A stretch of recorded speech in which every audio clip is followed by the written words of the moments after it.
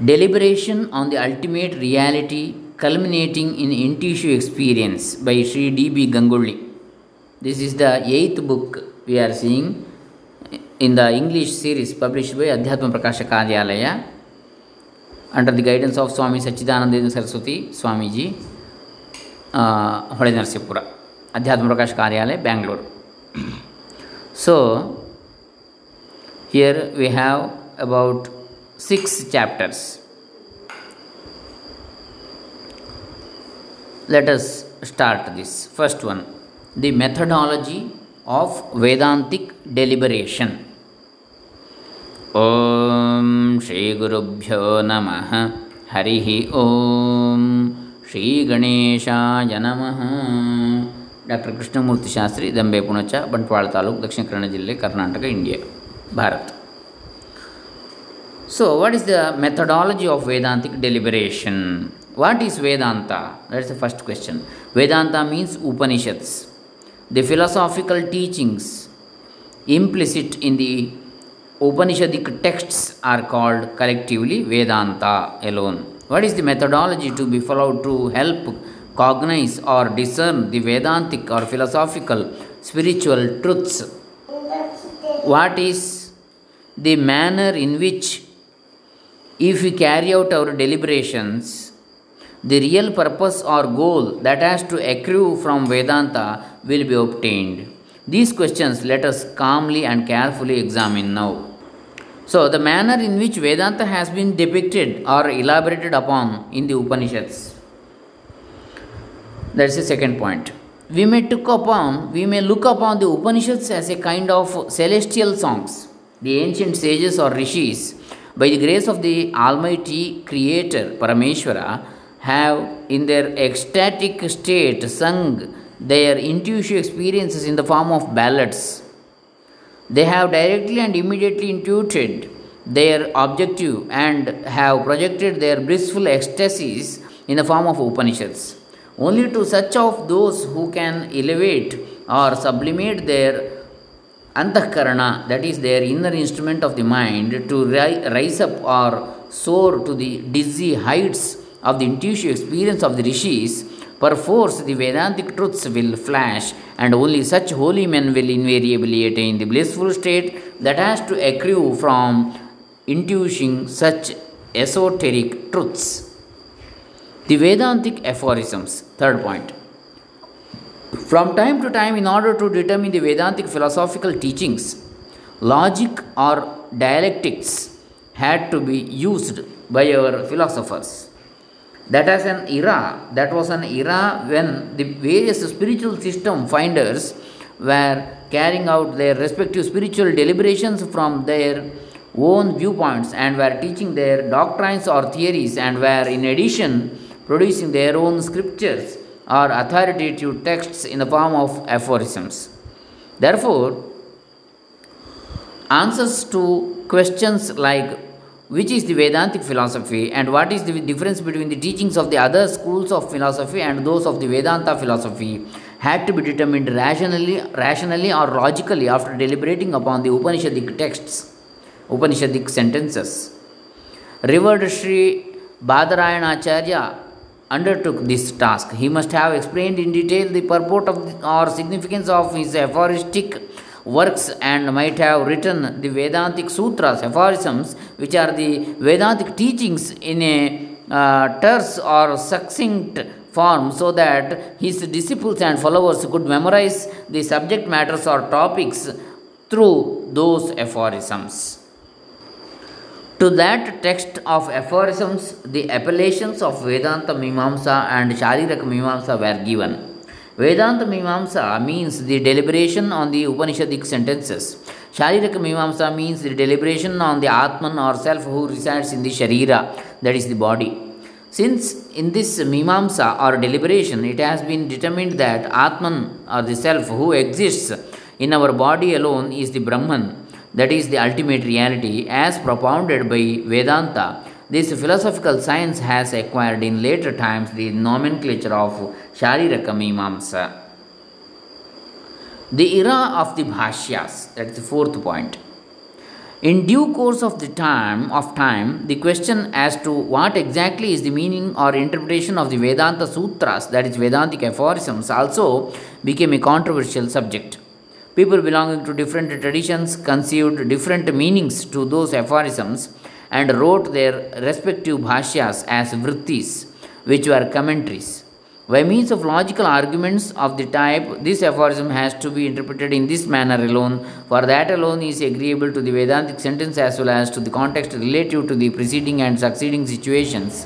The various commentators ventured to determine the meanings.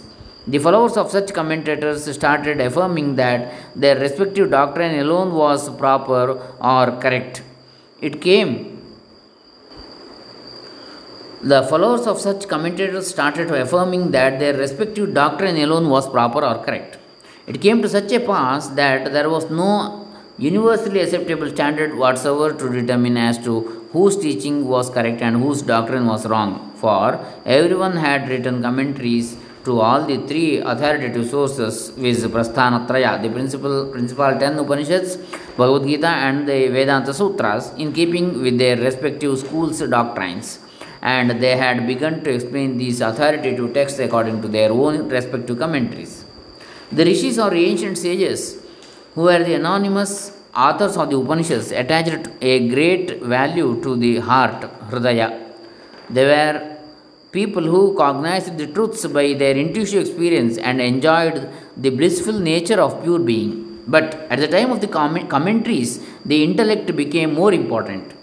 The practice or trend of arguing on the basis of logic or dialectics in the manner logically this sentence must mean like this particular aphorism must mean like this because became the order of the day. The difference between the purport of the Upanishadic rishis and the interpretations of the commentators was the same as the difference between the natural misery that the real Sita of Ramayana suffered in the Ashokavana and the misery that an actress Sita exhibits or enacts as if to suffer realistically in a drama.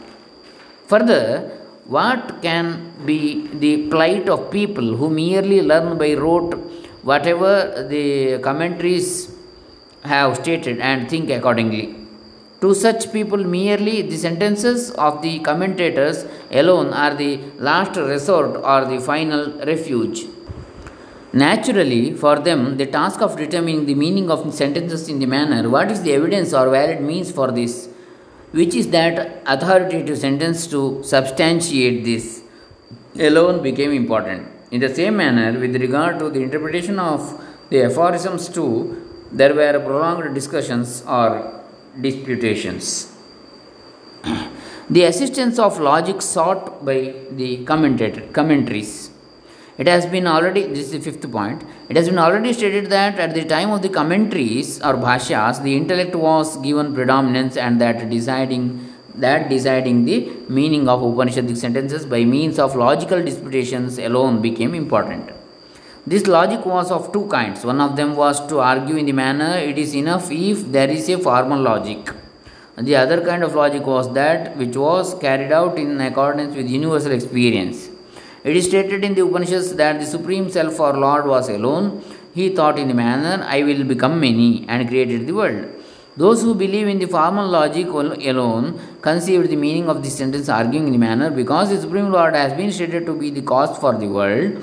Just as a seed becomes a tree, he was transformed into the world in this manner alone. The sentence should be interpreted. If anyone asks them the question, but the scriptures are saying that even now also the Supreme Self, Paramatman, subsists as he is, that is, even after his creation, is it not? So, after creation of a tree, whether that seed remains again still? No. But how this Paramatma is there now after creation of this whole world from Paramatma? If it is like a seed becoming tree. Supreme Self Paramatman subsists as he is, that is even after his creation. Is it not? They argue in the manner it cannot be, for any entity being as it is cannot possibly assume another form. An entity which is non-dual without getting changed or having mutations cannot acquire or assume many forms. But in case if both these conditions are in consonance with universal experience, then what? Brahman or the ultimate reality exists as it is, but at the same time it has assumed the form of the world too. And if this phenomenon or fact is in agreement with everyone's intuitive experience, naturally the logic itself will have to be adopted to suit or to be in full agreement with such an intuitive experience, is it not? This kind of logic will be known as intuitive logic, Anubhavanga Tarka. That is, logic in consonance with the intuitive experience. The fact that what the Rishi pronounced in the form of the Upanishadic sentences on the strength of universal intuitive experience had to be reconciled with the logic in this manner is a regrettable predicament indeed. But how can everyone attain or attune to that sublime intuitive experience of those ancient sages at all? The intuitive experience of the self is not an easy thing which comes of its own accord. It is a thing that can be attained only through spiritual practices or disciplines alone. But for that reason alone, the aspirants need not lose heart. They should practice such disciplines which suit their respective abilities or qualifications. They should try to understand or discern the meaning of the Vedantic sentences by following or adopting reasoning or logic in consonance with everyone's sarvatrika intuitive experience, Purnanubhava. Because the common run of people have not understood this fact, at present Vedanta philosophy has been tainted with the false propaganda that it is a vain deliberation or disputation that idle old people carry on sitting in a veranda or a lounge. So that is the thing here. Sixth point, the yeoman services rendered by Sri Shankaracharya. At a time when the confusion created in the minds of the true seekers by the commentaries on the one hand and the various disputants on the other had increased, and no one could reckon what was the ultimate reality of Vedanta, with the result the aspirants were misguided. It was our good fortune that Sri Shankara Bhagavad incarnated. He brought about a revolution, as it were, in the method of deliberation of Vedanta that existed in his times. It is true that he, too, like the others, wrote a commentary, but one invaluable truth which the aspirants had forgotten was presented by him in a lucid manner before them. That was, न धर्म जिज्ञासायामिव श्रुत्यादय एव प्रमाणं ब्रह्म जिज्ञासायां किन्तु श्रुत्यादयः अनुभवादयश्च यथा संभवम् इह प्रमाणम् अनुभवावसानत्वात् भूत वस्तु विषयत्वाच्च ब्रह्म jnanasya. The purport of this important teaching of his is as regards the knowledge of religious or ritualistic tenets, because the unseen fruits which accrue as a result of ritualistic actions are mentioned, the scriptures alone are the authoritative sources or valid means, but with regard to the knowledge of Brahman, the ultimate reality, it is not so. In this case, the fruits of meditations which accrue in other worlds have been mentioned. In addition, the visible fruits which accrue by the knowledge of the ultimate reality of Brahman also have been mentioned. Therefore, here merely the scriptures alone or exclusively are not the authoritative sources or valid means. On the other hand, to suit a particular set of empirical circumstances or situations, the scriptures as well as the logical or dialectical devices adopted by them may be pressed into service. But predominantly, the universal intuitive experience, Anubhava, which can never at all be refuted or invalidated by anyone or at any time, has to be accepted as the valid means. For the knowledge of Brahman, that is the ultimate reality, has to culminate in one's own intuitive experience. Besides, for that knowledge, the absolute reality of the Supreme Self alone, which eternally exists, is the goal or purport. This exclusive and esoteric teaching Sri Shankara presented before the aspirants and opened their eyes, so to speak. This very dictum of his holds good to this day and will continue to hold good forever. Seventh point, the greatness of Sri Shankara's commentaries. Sri Shankara was born in Kaladi in Kerala, took sannyasa at the tender age of 8, and having cognized, intuited the ultimate reality of the Supreme Self Brahman, he wrote his commentaries to all the Vedantic texts, is the Prasthanatrayi, comprising the 10 principal Upanishads, the Bhagavad Gita, and the Vedanta Sutras in his 16th year itself. अष्टवर्षे Chaturvedi द्वादशे सर्वशास्त्रवित् षोडशे कृतवान् भाष्यं द्वात्रिंशे मुनिरभ्यगात्. That is shloka which says this Adi Shankara Bhagavad-pada's life history. Ashtavarshe Chaturvedi, in 8 years only he was well versed in 4 Vedas, all the 4 Vedas. Dvadashe Sarvashastravit, all Puranas and all other Shastras also he was well versed in his 12th year. Shodashe Kritavan Bhashyam, in his 16th year he has written commentaries for the Prasthanatraya, Gita, Bhagavad Gita and Brahma Sutra. Dvatrimshe Munirabhyagat, this Shankara Bhagavad-pada, he completed his incarnation in his 32nd year. So that shloka indicates his life history. Ashtavarshe Chaturvedi, Dvadashe Sarvashastravit, Shodashe Kritavan Bhashyam, Dvatrimshe Munirabhyagat. Munihi Abhi Agat. He went off from this world, from this physical world, residing still in everybody as Brahma Swarupa, spiritually. Physically not present now. That's all. So, that's also a wonderful story. At the end of his life also, he actually disappeared in Kedar, in a cave, inside a cave, and he told to his disciples, don't search for me, don't search for my body also, because body is temporary, it is not permanent, and I am the Brahman, and I am present always inside you all. You are also Brahman, he told. So, it was a great event, the last event also. Okay. The Supreme Lord, having created this magnificent world, is amazing phenomenon indeed.